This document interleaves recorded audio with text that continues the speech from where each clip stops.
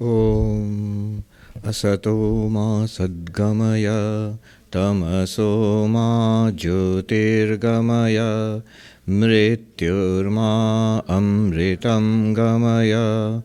Om Shanti Shanti Shanti. Om, lead us from the unreal to the real, lead us from darkness unto light, lead us from death to immortality. Om, peace, peace, peace. Good morning and namaste. Shivaratri, the annual night-long worship of Shiva, it's a few days hence actually. But we are doing an early observance.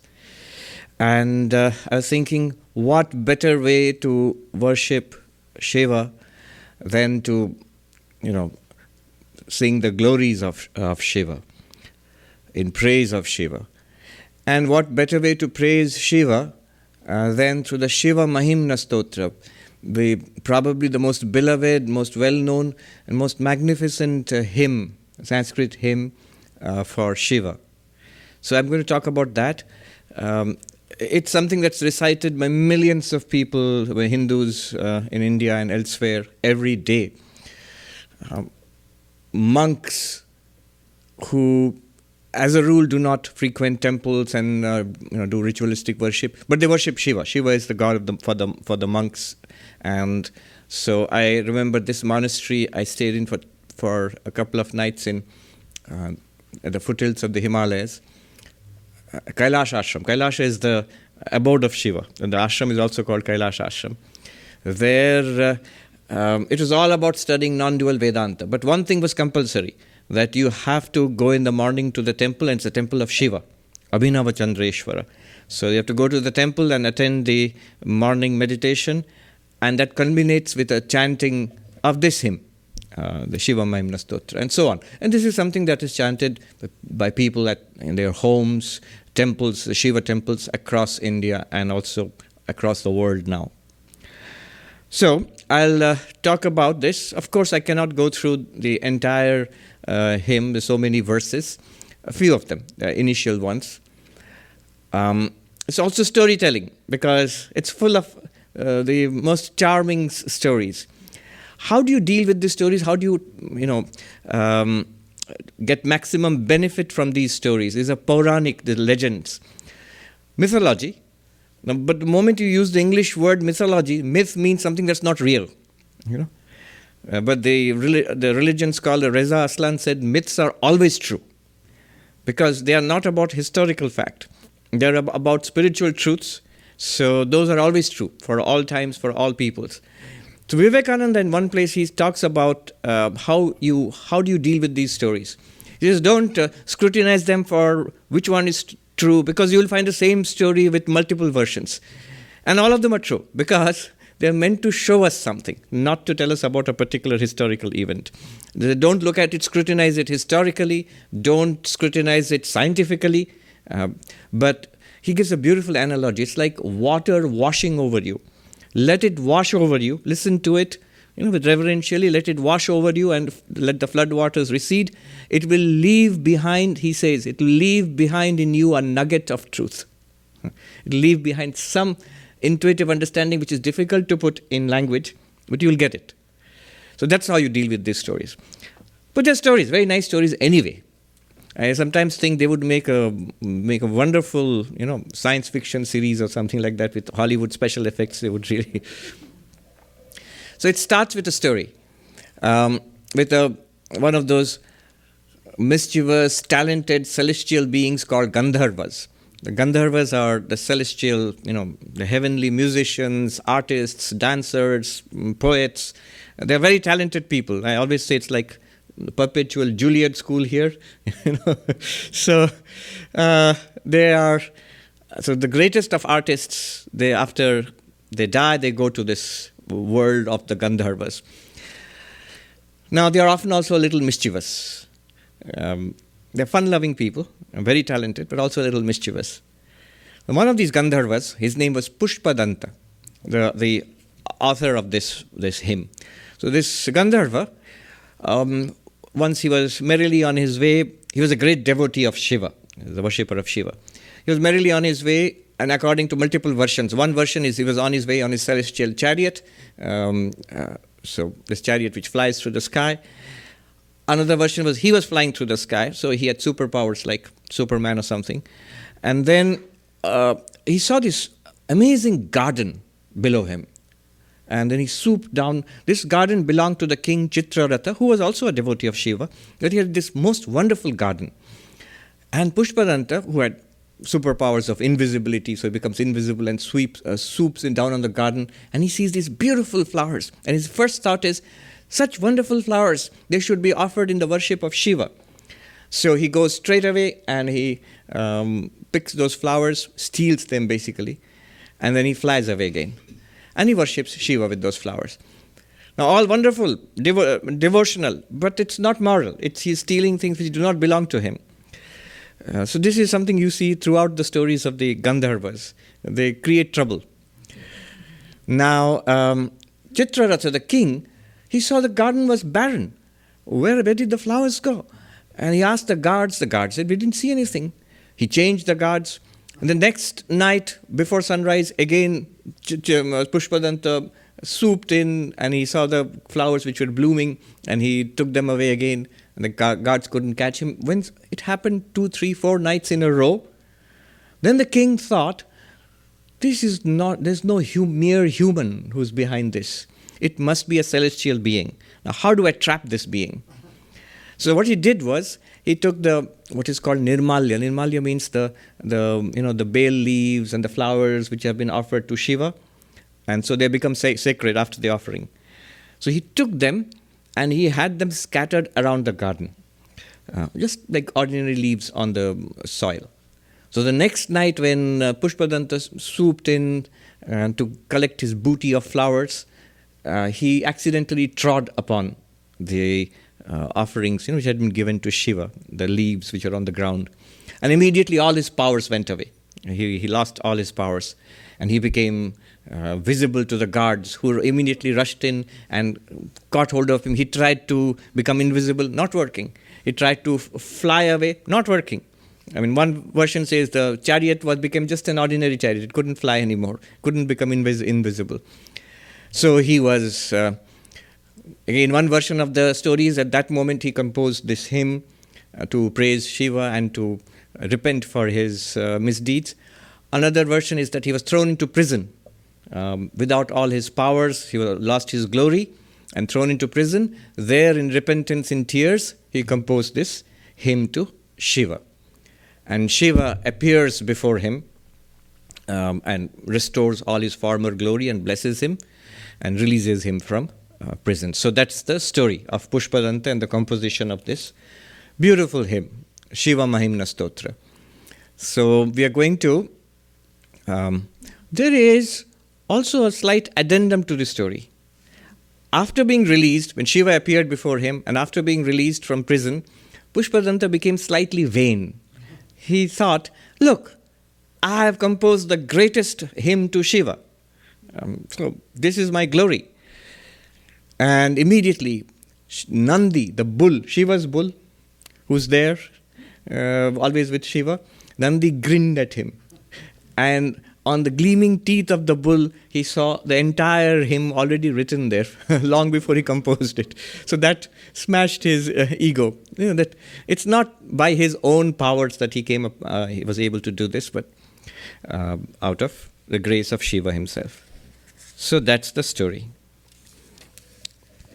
I'll chant the verses and talk about it a little bit. So it starts like this. Mahimna param te parama vidusho yadya sadrishi stutir brahmadinam apitadavasannastva gira athavachya sarva swamati parinama vadhigrinan mamapyesha stotre haranirapavada parikara. What does this mean? He starts off by saying, if praising thee, O Lord Shiva, if praising thee by someone who is ignorant of thy greatness, it's unbecoming. In that case, even the praises of Brahma and all the other gods, they are inadequate because they also do not know your glory, the full extent of your glory. And if it is all right, not blameworthy, if someone praises thee according to their powers, whatever their capacity is, in that case it's all right. Then in that case, even this humble offering which I am composing, this is also without blemish. So it starts off on a very humble tone that even the gods, they cannot praise you. See, when you praise somebody or something, that depends upon knowledge. One must know what one is praising. But then that becomes a difficult condition, because when it comes to God, who knows God? Who knows the extent of the magnificence and the greatness of God? In that case, who is qualified to praise God? Swami Vivekananda, once he was asked, why don't you write a biography? You know Sri Ramakrishna better than anybody else. Why don't you write a biography of Sri Ramakrishna? And he replied in a Bengali phrase. He says, "Sheep goat teki banor godbo." When it was a practice to make clay images of Shiva and worship. So sometimes, if the person who's making the image is not a good craftsman, or maybe a child, so instead of looking like Shiva, it looks like a monkey. So the phrase goes, the Bengali saying goes that, you start off trying to make an image of Shiva and end up with a monkey. So Vivekananda said that, when he was asked, why don't you write a biography of Sri Ramakrishna? He says, I'm going to start off writing, making an image of Shiva and end up with a monkey. That means I cannot. Whatever, even the best effort that I put forth is nowhere close to what Sri Ramakrishna was or is. Just by the way, this hymn is so popular. Vivekananda quoted from this hymn in the World Parliament of Religions, the first talk he gave on 11th September 1893 in Chicago. In that first talk, there was a verse which he quoted from this hymn, which we'll come to later on. So, one must know something about God. But then it becomes difficult. Because Brahman, the ultimate reality, the absolute existence, consciousness, bliss, is beyond all attributes, nirguna, beyond all attributes. So it's never an object of knowledge. Then how can you know Brahman? Or Brahman as God, as the creator, preserver, destroyer of this universe, is so full of infinite auspicious attributes. I'm translating from the commentator Ramanujacharya, who is a great devotee of God. And in his commentary on the Bhagavad Gita, the first sentence is 1 page, where he writes about the auspicious qualities of Vishnu. So there are so many auspicious, wonderful, infinite qualities of God. Who is capable of mentioning all of that? In either case, God beyond attributes, the absolute reality, or God with attributes, it's impossible for anyone to adequately praise God. So that's what he's saying, that avidusha, those who do not know, they will, if they try to describe you asadrishi, it will not be like you, what you truly are. It will not be an adequate description. And who can know you? Who can know you, O Shiva? So there's a story, another story about this. Who can know Shiva? So when the universe was created, you know the story that Vishnu, the Lord of the universe, he is always a couch potato. He's lying on this cosmic serpent. And from his navel comes the lotus which blooms and on which Brahma, the creator, is sitting. So Brahma, Vishnu, Maheshwara, the three deities. Vishnu is the preserver of this universe. Brahma is the creator. And Maheshwara or Shiva, is one of his aspects, is that he dissolves or destroys the universe at the end of one cycle. So in popular iconography, in Hindu iconography, you will see Vishnu reclining, and from the navel of Vishnu there is a lotus blooming, and on that Brahma is sitting, who will proceed to create the universe. So Brahma creates the universe, and then he happens to look down and sees Vishnu and says, "Who are you?" And Vishnu says, "I am your creator." Brahma said, "I created the universe. You are my creator? What do you mean you are my creator? You're nobody." And so they start quarreling about who is greater, Vishnu or Brahma. And the gods become scared of this quarrel between Vishnu and Brahma, so they appeal to Shiva, do settle this quarrel. And then Shiva appears before them in a pillar of radiance or light or fire, which stretches from one end of the universe to the other end. So this is a very popular story. So this is this tower of light stretching from one end, from the top to the bottom. Don't ask me how there is a top and a bottom to the universe. There just is. You have to take it for... Swami Vivekananda used to say this, so there's this pastor in a small town in somewhere in the United States. He's giving a sermon on the creation of the universe. So God created the universe and he set it out on the fence to dry. And then somebody asked, where did the fence come from? And the pastor was furious. He said, you keep quiet, you will destroy all theology. So let's just take it. There's a top of the universe and the bottom. And the pillar of fire extended all the way up and all the way down. And whoever sees the top and the bottom of this pillar of fire, pillar of radiance, they are greater. They are greater. It's either Vishnu or Brahma. Brahma says, okay, I accept the challenge. And he's Rajasic, he's the creator of the universe, dynamic. And his mount is the swan. He rides on the swan.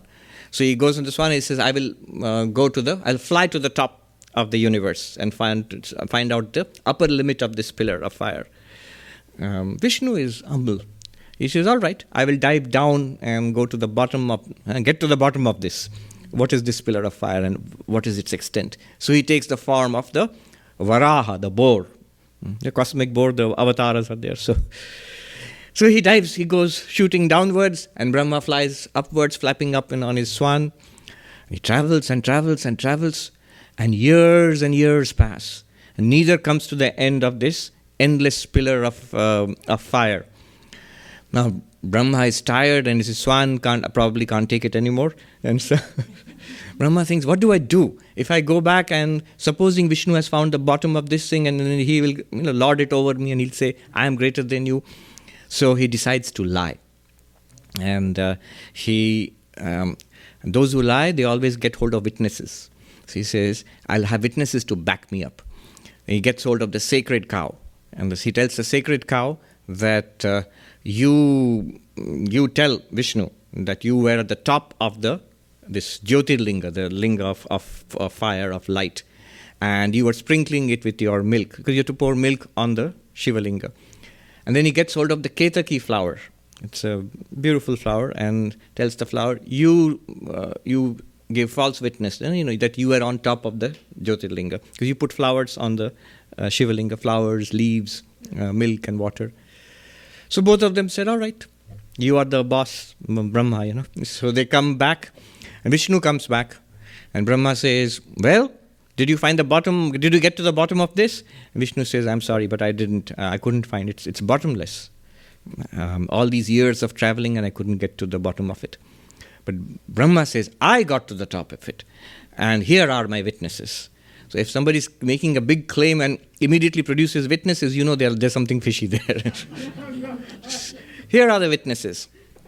And the cow said, yes, I was at the top of the Jyotirlinga. And then the flower also said, yes, I was put on the top of this pillar of fire. And then Shiva, his booming voice comes and says, oh Brahma, shame on you. You are charged with the creation of the worlds, and you tell these lies. So from now on, Vishnu will be worshipped as I am worshipped. But nowhere in all the lands will you be worshipped. There's only one temple of Brahma. I think Pushkar is from there. Otherwise, nobody worships Brahma. And then he told the sacred cow that fie on you for lying. And so from now on, you will lick dirt with your tongue. So... and the flower, Ketaki, and fie on you for lying. You will never be used for worship. And in fact, that's true.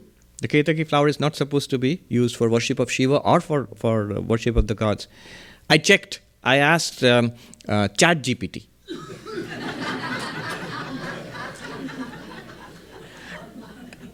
Is the Ketaki flower used for worship? And the first thing it said, don't use it for worship. Stop. Not in those words. And then told this story with a twist, a different version of this story. different version of the story, but anyway. So even ChatGPT agrees, you should not use the Ketaki flower for worship.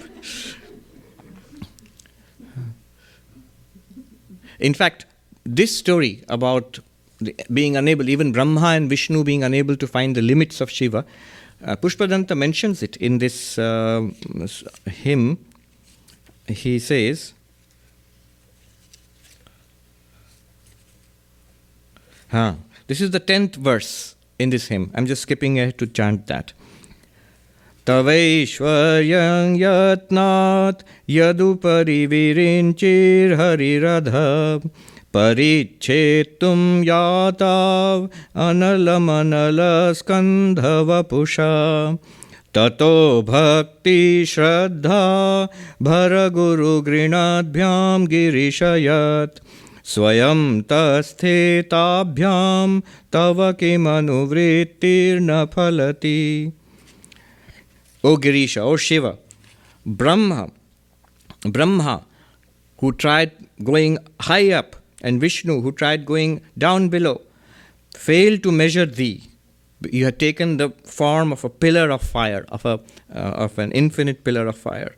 Afterwards, when they praise thee with great devotion and faith, you reveal yourself to them of thy own accord, showing that your worship never goes without result. So this is how he has put it.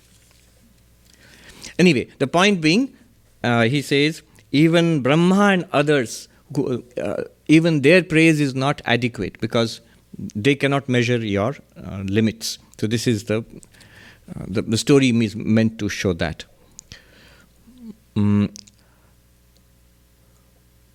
Another beautiful verse here, which says that if your qualities, your auspicious qualities are without end, and if the goddess of learning, Saraswati, were to write about your qualities, and if the whole world where it's the scroll on which the goddess of learning writes, and if the blue mountain were powdered into ink, and the ocean were the ink pot, and the branch of the heavenly tree, Surataru, the tree in the heavens, the branch where her pen, the quill, even then she would not come to the, it would not be adequate to write all of your qualities.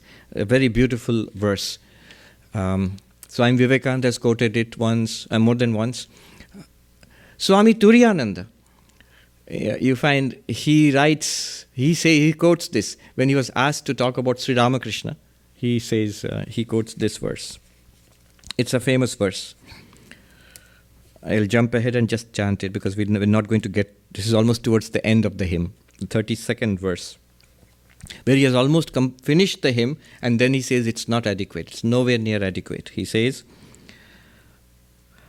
Asita giri samam syat kajjalam sindhu patram surataruvara shakha lekhani patramurvi likhati yadi grihitva sarada sarvakalam tadapi tava gunanamisha param nayati.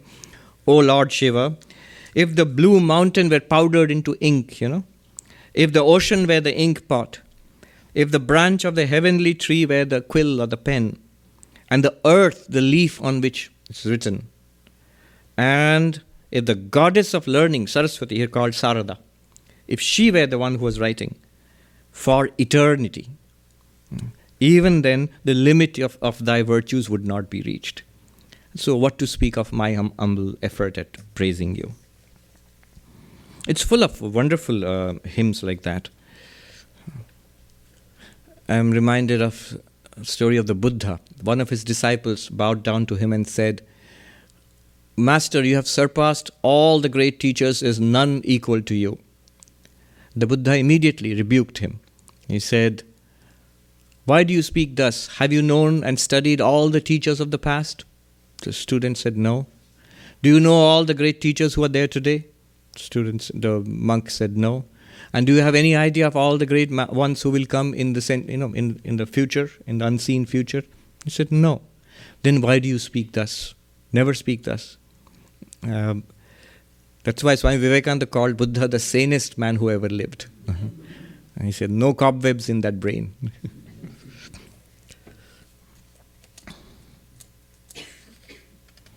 So it's full of humility and devotion. In Hinduism, the ultimate reality, God, is understood in at least 4 different ways, primarily.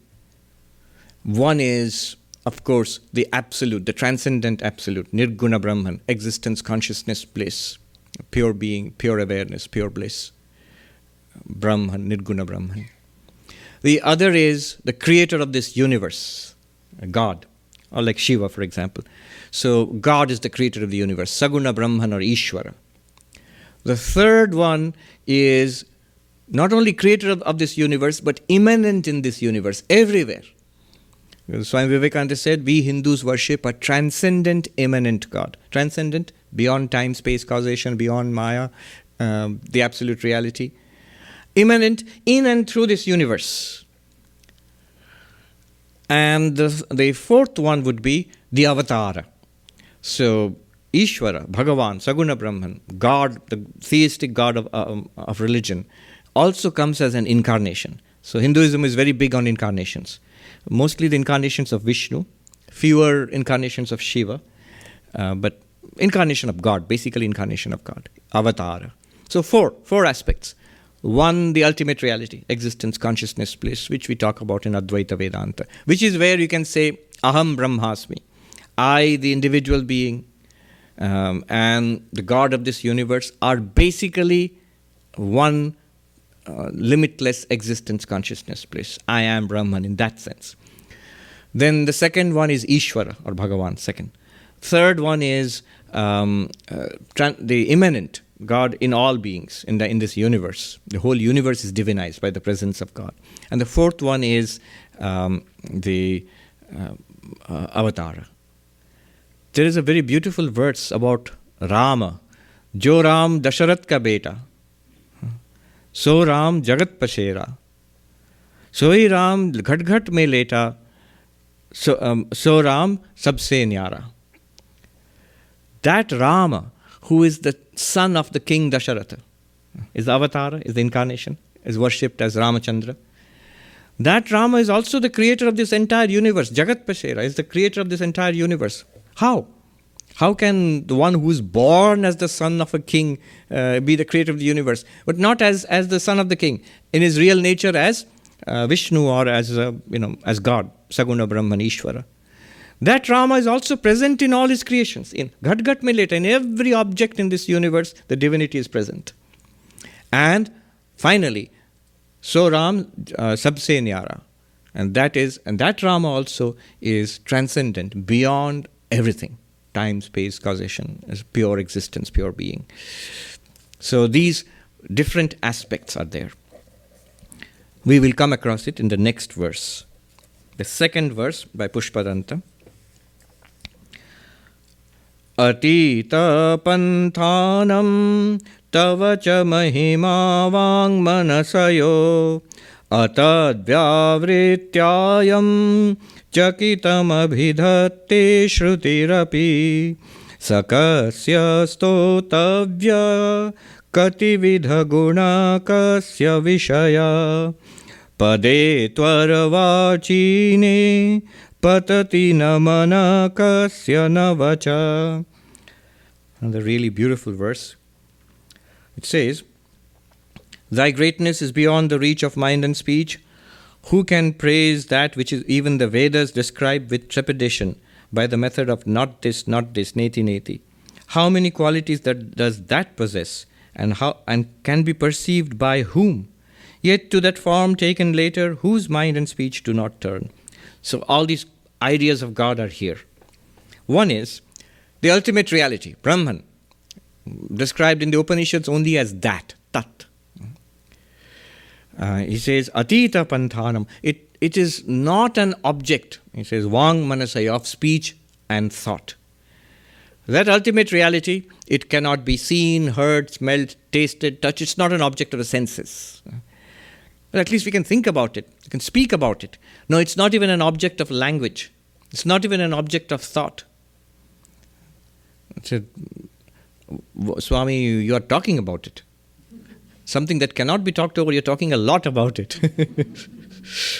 The great philosopher Wittgenstein, he said, that which cannot be expressed in language must be passed over in silence. And he says that is the mystical. He talks about that. No, it cannot be expressed in language. Why not? Adi Shankaracharya, in his commentary on the Mandukya Upanishad, the 7th mantra of the Mandukya Upanishad, sort of the climax of the Mandukya Upanishad, there the word is used abhyapadeshyam, unnameable. It cannot be designated by words. And then Shankaracharya explains, why can it not be designated by words? Why cannot the ultimate reality, why can't you talk about it? Why would language fail? He says, in just one phrase, there's a lot of philosophy of language, what language can do and what language cannot do, all of that in one sentence.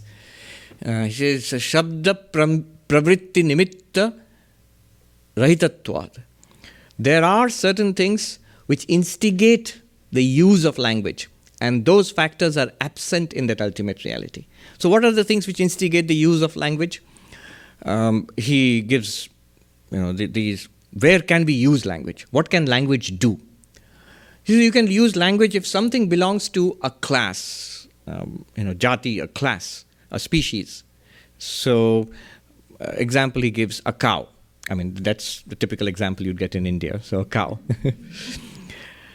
And the cow is a member of a set, of a class, of a species. So you can use that word. This is the definition of this set, and this is a member of that set. So you can use the word cow for that. But Brahman, the ultimate reality, is not a member of a set. There is not a whole set of Brahman, and out of that this is one. No.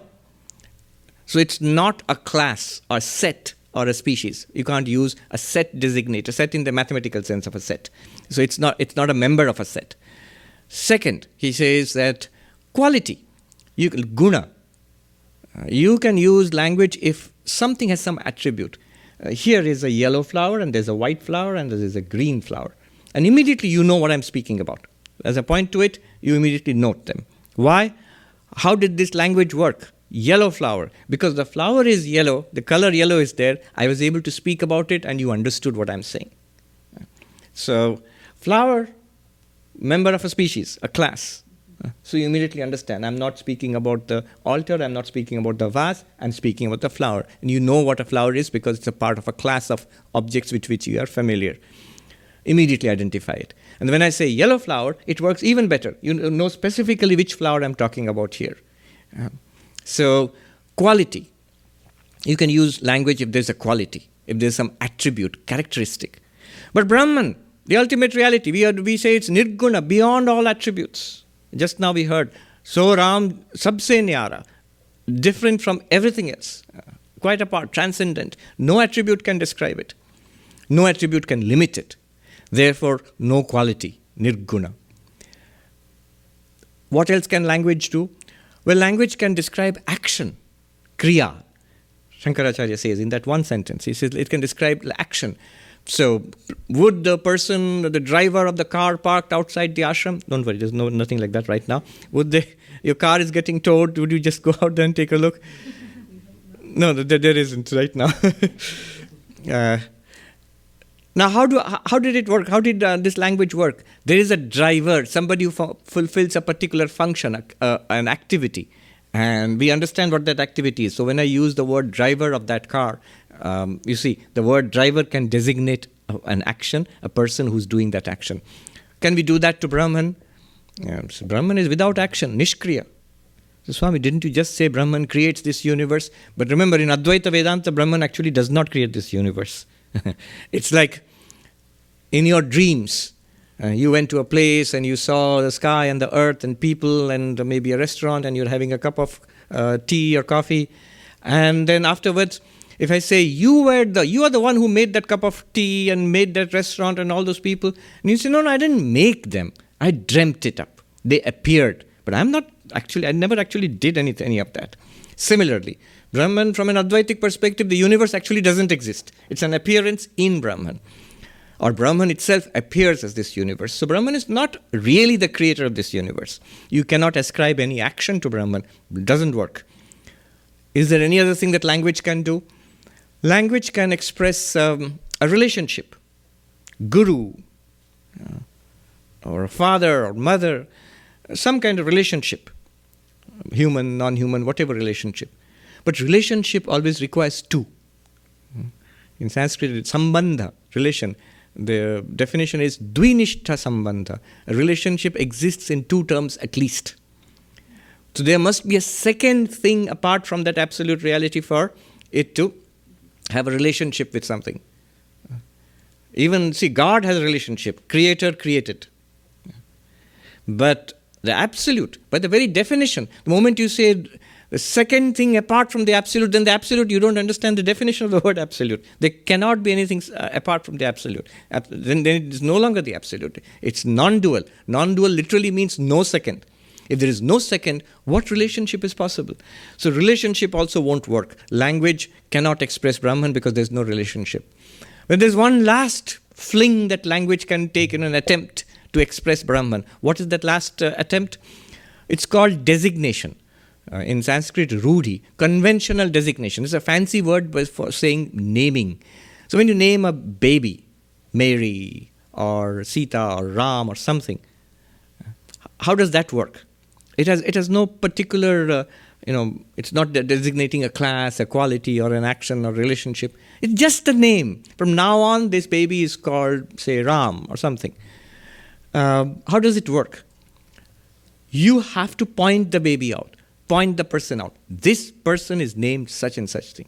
Then only the naming will work. If you just say, that person is Ram, you'll ask, which person? Who are you talking about? Point that person out. You say, I can't. Then the naming didn't work. So you can't say, for example, let's just call it Brahman, Atman, God. The question will be, which one? What are you talking about? I can't point it out. Then it didn't work. Then nobody understood what you talked about. So all of these, the 5 ways in which language functions, jati, class, or set or species, guna, quality, kriya, action, then there is sambandha, relationship, or conventional designation, naming, rudhi. None of them apply to the ultimate reality.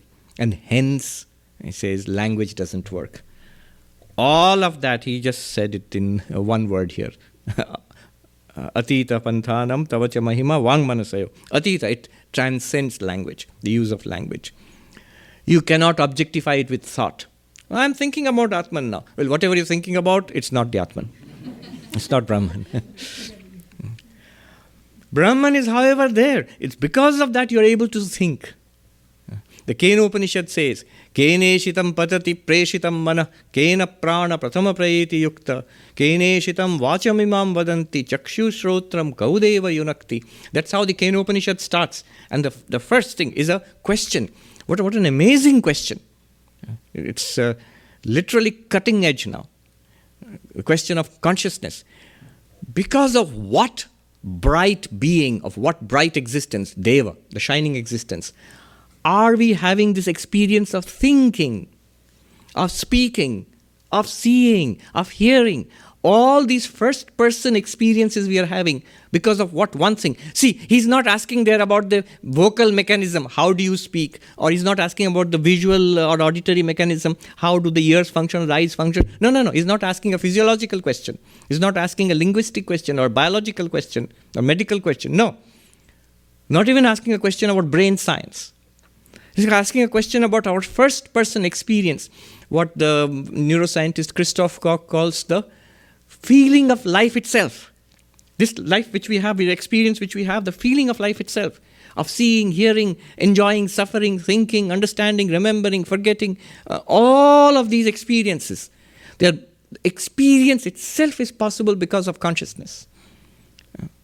This is the essence of consciousness. And that's why this is a whole hard problem of consciousness and all this is going on right now. It's cutting edge. We say Vedanta is ancient, often described, the ancient spiritual philosophical wisdom of India. But Professor Arindam Chakravarti said another meaning of Vedanta is the cutting edge of knowledge, not ancient. Anta means edge. Vedanta, Veda, Anta. So the original meaning is the final, last, highest teachings of the Vedas. That is Vedanta. Therefore it's Vedanta, end of the Vedas. But he says also the edge of the Vedas. The word, the razor's edge, is used in the Upanishads. Shurasya dhara. To describe, of course, there is to describe the delicate, difficult nature of this knowledge. But Arindam Chakravarti, the philosopher, he says that it also describes the very nature of this knowledge, that it is always the cutting edge of knowledge. Even today in the 21st century, and especially true today because we're talking about the hard problem of consciousness and all of that. Language cannot describe it. Mind cannot objectify it. And the Kena Upanishad says it's because of you, the consciousness, that the mind is able to, you get the experience of thinking, speaking, hearing, seeing. So what do the Upanishads do? How does it express Brahman? Because if language cannot express it, what are the Upanishads? What are the Vedas? They're language. And if they're trying to express the highest reality which cannot be expressed by language, what option do they have? So Pushpadanta here says, Atad vyavrityayam chakitam abhidhatte shrutirapi. Shruti, Upanishads. Vedas, Upanishads. They talk about the ultimate reality, Brahman, you. In which way? Neti, neti. Not this, not this. Not this, not this. And he says, chakitam, scared, nervously. Even the highest spiritual texts, they nervously refer to you, shakily refer to you as not this, not this. The only way, if you cannot directly refer to the ultimate reality, the way you can refer to the ultimate reality is by saying what it is not. I can't say what it is, but I can tell you what it is not. How does that work? Neti, neti. Not this. This what? Whatever you can designate by this. So, this thing which I see, not. What I hear, not. Smell, taste, touch, not that. What I can speak about, not that. Whatever I can think about, not that. If you deny all of that, neti, not it, not that, then what are you left with? The void, emptiness, so Brahman doesn't exist. Not that. Neti, neti. The second neti refers to that. There's a beautiful story a monk told us that imagine there's this little kid who has never seen a cinema, a movie, a film. And his father takes him to see a movie in a cinema hall. So this example worked even when we were kids, but now it doesn't work at all. Because everywhere people have seen movies on their mobile devices or whatever it is. Anyhow, just imagine a kid who hasn't seen it is being taken by the father to the city to see a cinema, a film. So they enter the cinema hall, and the movie has started. Imagine the movie has started. See, that's the problem, right? We always, when we enter life, the movie has already started. None of us got in at the beginning of the movie. So we are thrown into the middle of the movie. So movie has started. And the kid is there and he's watching. So I always use the example of the Mahabharata or Ramayana, maybe because the first movie I ever saw was, I think it was not Mahabharata, it was Ramayana, where Rama and Ravana were fighting. And the special effects, kids would laugh at it today. But those were amazing for us when we were kids. So after some time, before entering the hall, the father had explained to the kid, you know what a movie is? There's a screen and there'll be light and pictures on that and there's sound and all of that. That's a movie. So after some time, the kid asks the father, Dad, where's the screen? And the father points, there. And the kid goes, imagine it's the battlefield of Kurukshetra and Arjuna and Krishna are standing. And so that guy with the bow and the arrow says, no, behind him. Or behind him, the chariot, that's the screen. No, behind the chariot. Behind the chariot, you mean the battlefield. That's the screen. No, behind that, the sky is the screen. No. Apart from all of that, neti, you see? Apart from all of that. By now, I think people around them must be shushing them. Shh. Apart from all of that, then the kid goes, oh, the screen is nothing then. If you take it all away, then there's no screen. Nothing, it's nothing. So no, it is all of that.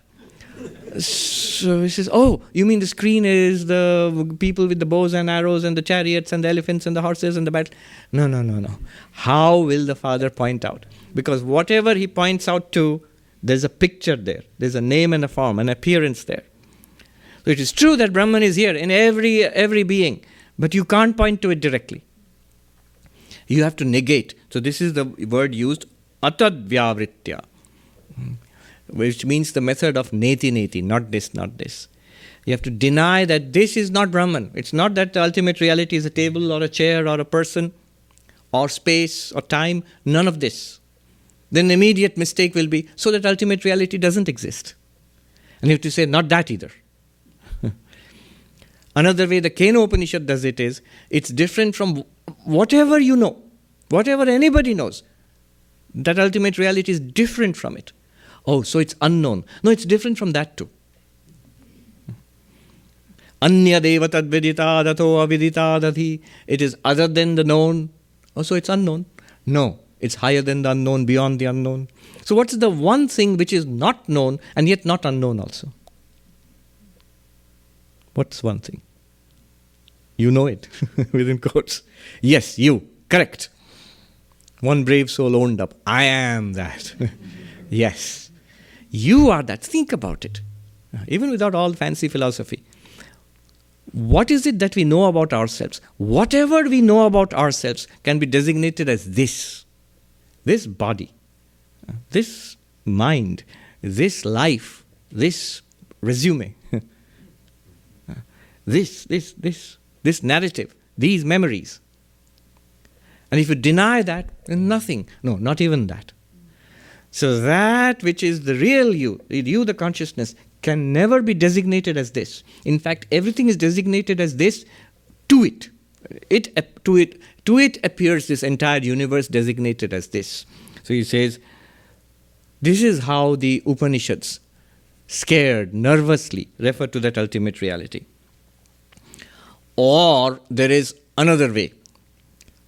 Not the ultimate reality, but as the God of this universe. You are the creator, preserver, destroyer of this universe, full of endless qualities. Even then it's difficult to refer to you because your qualities are endless. As we just said, the goddess of learning also cannot exhaust your qualities by writing about them. Then, finally, the third form. See, what I'm talking about are the different ways in which God is understood. So next he says, Pade tu arvachine patati namana kasya navacha. The later forms that you assume for the sake of devotees, those attract our mind and speech. What is the later form? Which one? Incarnations. Also, Ishvara in the form in which Shiva, Vishnu, Devi, So there is a form in which you can visualize, and there is a story associated with all these stories. There is a name, Shiva, Maheshwara, Mahadeva. So he says, the form that you assume later, for the sake of the devotees. What is that form? On Mount Kailasha, you are sitting there dressed as a yogi with flowing matted locks, and the moon on your forehead, and the Ganga flowing down your locks of hair, and you're blue in hue, seated in meditation with a third eye, with a snake coiled around your neck, wearing a cloth of the tiger skin, things like that, all the descriptions of Shiva. He says, when you have this description, then all of our minds and speech are attracted. That which is beyond mind and speech, because it's not an object. That's the ultimate reality. Next, that which is so infinite in auspicious qualities, Ishvara, Bhagavan, the creator of this universe, the one God of all religions, and that is so infinite, no praise can ever exhaust that, can talk about it. But now you have a further step down. That God can assume multiple forms. This is where Hinduism comes to its fore. We are really great at that. Endless forms and names. So you just have to go to a Hindu temple and see. What are those forms and names? He talks about it. The Arvachina means later. They're very conscious that it's a later projection. It's not the ultimate reality. But it has this very great advantage. What is the advantage? First of all, it retains the divinity of that ultimate reality. Second, you can now talk about it, praise it, visualize it, worship it. All of the rituals, hymns like this, all of it now becomes effective. So that is the special technology in Hinduism, where the names and forms, divine names and forms are there. See, the names and forms in this universe, what happens? Like the names and forms on the movie screen, they prevent the child from seeing or understanding what the movie screen is, because the attention is always drawn to those names and forms. So similarly in samsara, there is only one Brahman everywhere. So Ram ghat ghat mein leta. The same Rama is everywhere in every object. However, we don't see it. Why don't we see it? Our attention is diverted and confused by the presence of the names and forms, the objects. But now, suppose you have a name and a form, object, and yet so it's divine, it's sattvic, it doesn't veil the divinity behind. So you can focus on a form, image of Rama, of Krishna, of Shiva, of Devi, of Vishnu, and that reveals the divinity behind it, Satchidananda. So that is the technology of, names, forms, image worship. So basically what he says is, those names and forms projected afterwards, whose mind does not go there, whose speech does not go there. So that's why I am also composing this hymn. He's still making a case for why he should compose the hymn. Then the next, we are only on the third mantra. All right, we'll just do that.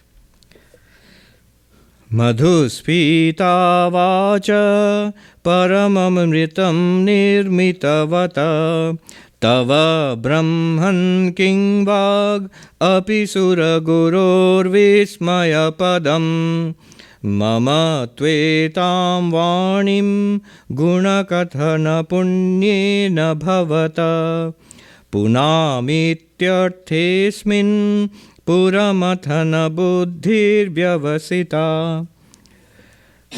So he says, O Brahman, O Shiva, even the praise of Brahman, of Brahma, it falls short of thee, who is the author of the nectar-like Vedas. So here another thing, in Hinduism, God not only creates the universe, that's secondary. God's great glory is that God gives the Vedas. God is the source of the Vedas. The Vedas are even more important than the universe. Swami Vivekananda says, the Vedas are so holy to the Hindu that if he loses his cow, he goes to search for the cow in the Vedas. Because everything is in the Vedas, So, he actually says this in Complete Works in a talk here. He says, when the Hindu loses his cow, he goes to search for it in the Vedas because everything is in the Vedas. So here, you see that. Pushpadanta praises, says, you are the creator. Not literally the creator, there are different theories on this. The Vedas are eternal, coexisting with Ishvara, and from cycle to cycle, when the universe is created, each time God gives out the Vedas. The Vedas are the storehouse of spiritual knowledge, which are you find in the 4 Vedas of the Hindu religion. But also Vivekananda says, wherever there is spirituality, in every religion, you will find these core spiritual truths which come from God. So those are the Vedas. You have given out these nectar-like Vedas. So even the greatest of praise is, small compared to what you have done. Then why am I praising you? He says, my speech, this hymn which I am composing, he hasn't started yet, he's just making a case for it, which I am composing it will purify my speech. I am the beneficiary by composing this. It's not that I have really glorified you by composing this hymn. So this is the humility. I've seen many great Advaitic texts. Sureshwaracharya, the most learned of Shankaracharya's disciples, when he writes his masterpiece, the Naishkarmya Siddhi, non-dual Vedanta, teaching what Shankaracharya has taught. And then he says at the beginning, why am I writing this? I can't hope to improve upon what Shankaracharya has done. But it's only to clarify my understanding. That's why I'm writing. So that's how the great masters used to give forth these great spiritual works, philosophical works, but with great humility. Punami ityarthesmin, I am purifying my speech. Puramathana. That's why I am composing this particular hymn. Puramathana is, do we have time for one? Yeah, we have time for one more story. It's a nice story, so I'll just tell that story.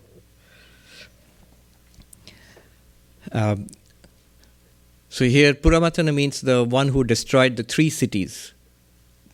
There's a story of the Tripurasura, the demon who dwelt in the 3 cities. Actually, there were 3 demons, but I won't go into that. That's a long story again. So, At one time, this Tripurasura, these demons or three demons, they asked Brahma for a boon, and they said, "Let us be immortal." And Brahma said, "I can't give you that." Then they said, "All right, in that case, construct 3 invulnerable cities for us where we will stay. One on earth made of iron, one in the skies made of silver, and one in deep space made of gold." The 3 cities, and we will stay there, and nobody can destroy us. It's only when all the 3 cities are together, and that will happen once for an instant in thousands of years. At that moment, only it can be destroyed, and that too, if somebody can destroy all the cities with one arrow, then it can be destroyed, something like that, some very difficult conditions, which means basically we'll be immortal, nothing can be done to us. And Brahma said, "All right." You see this motive again and again in mythology, in Hindu mythology. So this is how the 3 cities came to being, and the demons lived there. One city on earth made of iron, one city in the skies made of silver, one city in space made of gold. Again, very symbolic. I'll tell you what it means actually. Now the demons became incorrigible, created havoc on the different worlds, and any time the gods or the humans tried to capture them, they would retreat into their invulnerable cities, and nobody could do anything to them. And they captured so many sentient beings and imprisoned them in these terrible cities. Finally, the gods prayed to Shiva, do something about these demons. So Shiva is a very dramatic description. In fact, Pushpadanta in this verse itself, he gives a description of how Shiva went and destroyed the cities. The gods gave all their weapons and equipment to Shiva, and Shiva goes up into the sky. And, there's this silver city. Does it remind you of a balloon floating in the sky somewhere? And he shoots one arrow at it, and the cities which had that moment, they had coincided. They came in one line. The three of them were shot down recently. I think the third one over Canada yesterday. So all the cities were destroyed in an instant. So Shiva is also given the name Puramatana or Tripurahara, the one who destroyed the 3 cities. I'll tell you the actual meaning, but there's a very beautiful verse here which describes, a dramatic verse, which describes, the 18th verse. Pushpadanta talks about this story. I'll chant it and then translate it for you. It's the destruction of the 3 cities. Ratha kshoni yanta shatadhriti ragendro dhanuratho rathange chandrarko rathacharana pani sharaiti didhakshoste koyam tripura trinamadambara vidhi vidheye kridantyo nakhalu paratantra prabhudhiya. When you wanted to burn the 3 cities, which were like a piece of straw to you. Your chariot, earth, the earth itself became your chariot. Brahma became your charioteer. The great mountain Meru was your bow. The sun and the moon were the wheels of your chariot. Wow, how dramatic, the sun and the moon were the wheels of your chariot. Your arrow was none other than Vishnu. Vishnu was the arrow. And yet, why all this paraphernalia? Why all this equipment? So equipped with the F-22s and the missiles. And it says, you, the Lord, you are not dependent on anything. You are playing with these things. It's your play, it's your leela. You could destroy the 3 cities if you wanted. They exist at your whim, and they're destroyed at your whim. But it's part of your divine play, all this drama of the planet Earth being your chariot, and the sun and the moon being the wheels of the chariot, and Brahma, driving this cosmic chariot, and the Meru being your bow, and the Vishnu being the arrow, and so on and so forth. And the 3 cities were pierced and destroyed, and all beings were liberated. That's the story. There is a Tamil version of the story, which I just read in English translation, which takes this a little further. It says, you do not depend upon any of these. Actually, do you know how the cities were destroyed? when in the middle of this tremendous tumult, of this cosmic battle going on, you smiled, you were amused, and the cities were reduced to ashes. You destroyed the 3 cities with a smile. It's actually a Tamil verse. What does this mean? Is there any deeper meaning? It's a nice story. I'm sure Hollywood can take it up as like a science fiction, like space battle or whatnot. But there's of course, a very deep meaning to it. The meaning is that the 3 bodies, the physical body and the subtle body and the causal body. The physical body is this. This is the iron city, the city on earth, where in the gross physical body. And the sentient being, we are trapped, imprisoned here.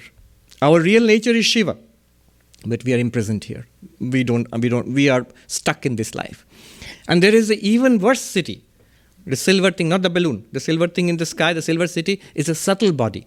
Thoughts, feelings, emotions, ideas, our inner personality. Closer to us than our physical body also. It doesn't matter so much what the body is as what our inner personality is, our thoughts, feelings, our own little story. And we are trapped there also. We are trapped even more so by that. Even that's not you. That's also a prison. That's also a city in the sky. And there is a seed state in the darkness of outer space. There is a golden city, which is the seed, the causal state, which we experience in deep sleep. In waking, we are on this city on earth, the iron city. In dreams, we are in the city in the sky, the silver city. And in deep sleep, the darkness of outer space, it's the golden city. It's the seed of our entire limited personality. Shiva, who is the 4th, not the waker, not the dreamer, not the deep sleeper, the 4th, Turiya, the consciousness. From that perspective, he shoots the arrow of knowledge, which pierces all 3 cities and showing us, liberating the sentient being trapped in these cities, showing us your real nature is pure consciousness, Shiva. So this is the meaning. Amazing, these stories. This is what Vivekananda means when he says, let these stories sweep through you like water. And when the waters have receded, they'll leave a nugget of truth inside you, which is most valuable. I'll end with a verse, again from this hymn, which is the last verse chanted in all the worship of Shiva. When Shiva is worshipped, Shivaratri, in all Shiva worship, at the end this verse is chanted. Before that, what was the verse that Vivekananda chanted in the World Parliament Religions? Yes, I didn't get to it actually, but here is a very famous verse from this. You can see where Sri Ramakrishna, his Harmony of Religions, everything is coming from, is from the 7th verse here. It's one of the most famous verses. The verse goes, Trayi Sankhya Yoga Pashupati Matam Vaishnavamiti Prabhinne Prasthane Paramidamada Pathyamiti Cha Ruchi Nam Vaichitryat Rijukutila Nana Pathajusham Nrinameko Gamya Swamasi Payasamarnava Iva. There are all these different paths. There's the path of the Vedas, Trayi, Riksama Yajur, the Vedic path. There's the path of the Sankhya, which talks about consciousness and matter, Purusha Prakriti. There's the path of Yoga, the Patanjali Yoga, the path of Samadhi, Yoga Chitta Vritti Nirodha. There is the Pashupata path, the path of worship of Shiva, where Shiva is the ultimate reality and we are all Pashu, that means animals. We are bound by Maya. Pasha means Maya, the rope. And the master of that rope is Shiva, Pashupati. Sri Ramakrishna used to say, Pash Baddhu Jeeb, Pash Mukta Sheeb. The same entity tied in the ropes is Pashu, the animal, Jiva. And tied and released from the bondage is Shiva. You are Shiva. In knowledge. In ignorance, tied in this samsara, you are Jiva. You can see the same story of the 3 cities and all. So Pashupati, he says, even this teaching, Vaishnavam, the Vaishnava doctrine of Vishnu is God, and all of Rama, Krishna, all of that comes from the Vaishnava teaching, Vaishnava flavor of Hinduism. Prabhinne prasthane, different paths. Paramidamadah patyam, and they quarrel among each other. Mine is better, patyam, this is better, come to this path, come here, come here. You can stand in the subway and hand out brochures. Come here, this is better. But Pushpadanta says, Ruchinam Vaichitryat, because of difference in our mental constitution and taste. If they're all true, why not just one? Because we are not one. We are various. We have various mental constitutions. Some are devotional by nature, some are philosophical by nature, some are meditative, some are action-oriented. Most of us are a mix of these things. We have multiple cultural backgrounds. So there is something or the other which will work for you. Once Swami Vivekananda, this is the key to Swami Vivekananda's apparent contradictoriness. Many people say, you contradict yourself. You say so many different things. Once, after one of his talks, somebody came to him and said, I really liked what you said. And Vivekananda said, it's for you. And somebody else nearby piped up and said, I didn't think it was all that great. And Vivekananda said, then it's not for you. This is this idea, Ruchinam Vaichitriyat. We are not all the same.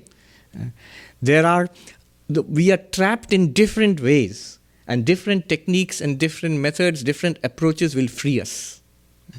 Different stories will free us. Different stories suit us. The truth will point out the same truth within us. But since we are trapped in different ways, the methods of freeing us also must be a little different. So Ruchinam Vaichitriyat, because of difference in constitution and taste, ruchi, taste. Riju Kutila Nana Pathajusham, all these wonderful, beloved, most praised paths. Some are straight, some are long and winding. But what happens? Nrinam Eko Gamya, you are the one ultimate goal of all beings, of all sentient beings. You, that ultimate reality. And notice, he's being pretty non-sectarian here. He's worshipping Shiva, but he's already included the path of Shiva in one of the many paths. Just like, then he gives a beautiful example. Payasam Arnavaiva, just as all the rivers flow into the ocean, similarly all these paths flow into thee. So these are different, paths are different. They take different courses, they're different, each of them has its, and he says, Pathajusham, they are all beloved, they are all noble, they are all wonderful paths. And they are all different from each other, they're all unique. And that's the economy of God, in which all these paths are there. These last two lines, as all rivers flow into the ocean, O Lord, all men worship you in different ways. This Vivekananda quoted in the World Parliament of Religions, in the first speech itself. So the final verse, I'll chant and end. This is how the puja of Shiva, the worship of Shiva ends. Where is this verse?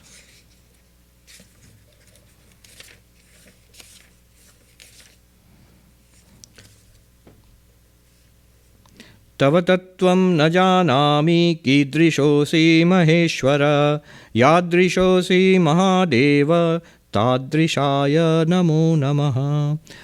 At the very end of this hymn, Pushpadanta says, truly speaking, I do not know your reality. What you are and what you are like, I do not know. I do not understand. Who knows?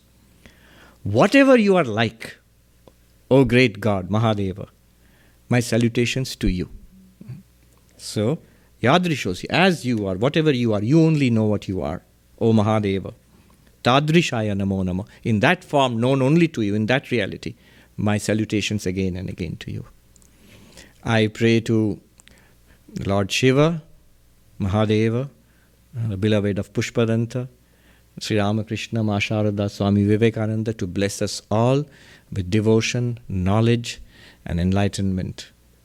Om Shanti Shanti Shanti Harihi Om Tat Sat Shri Ramakrishna Arpanamastu.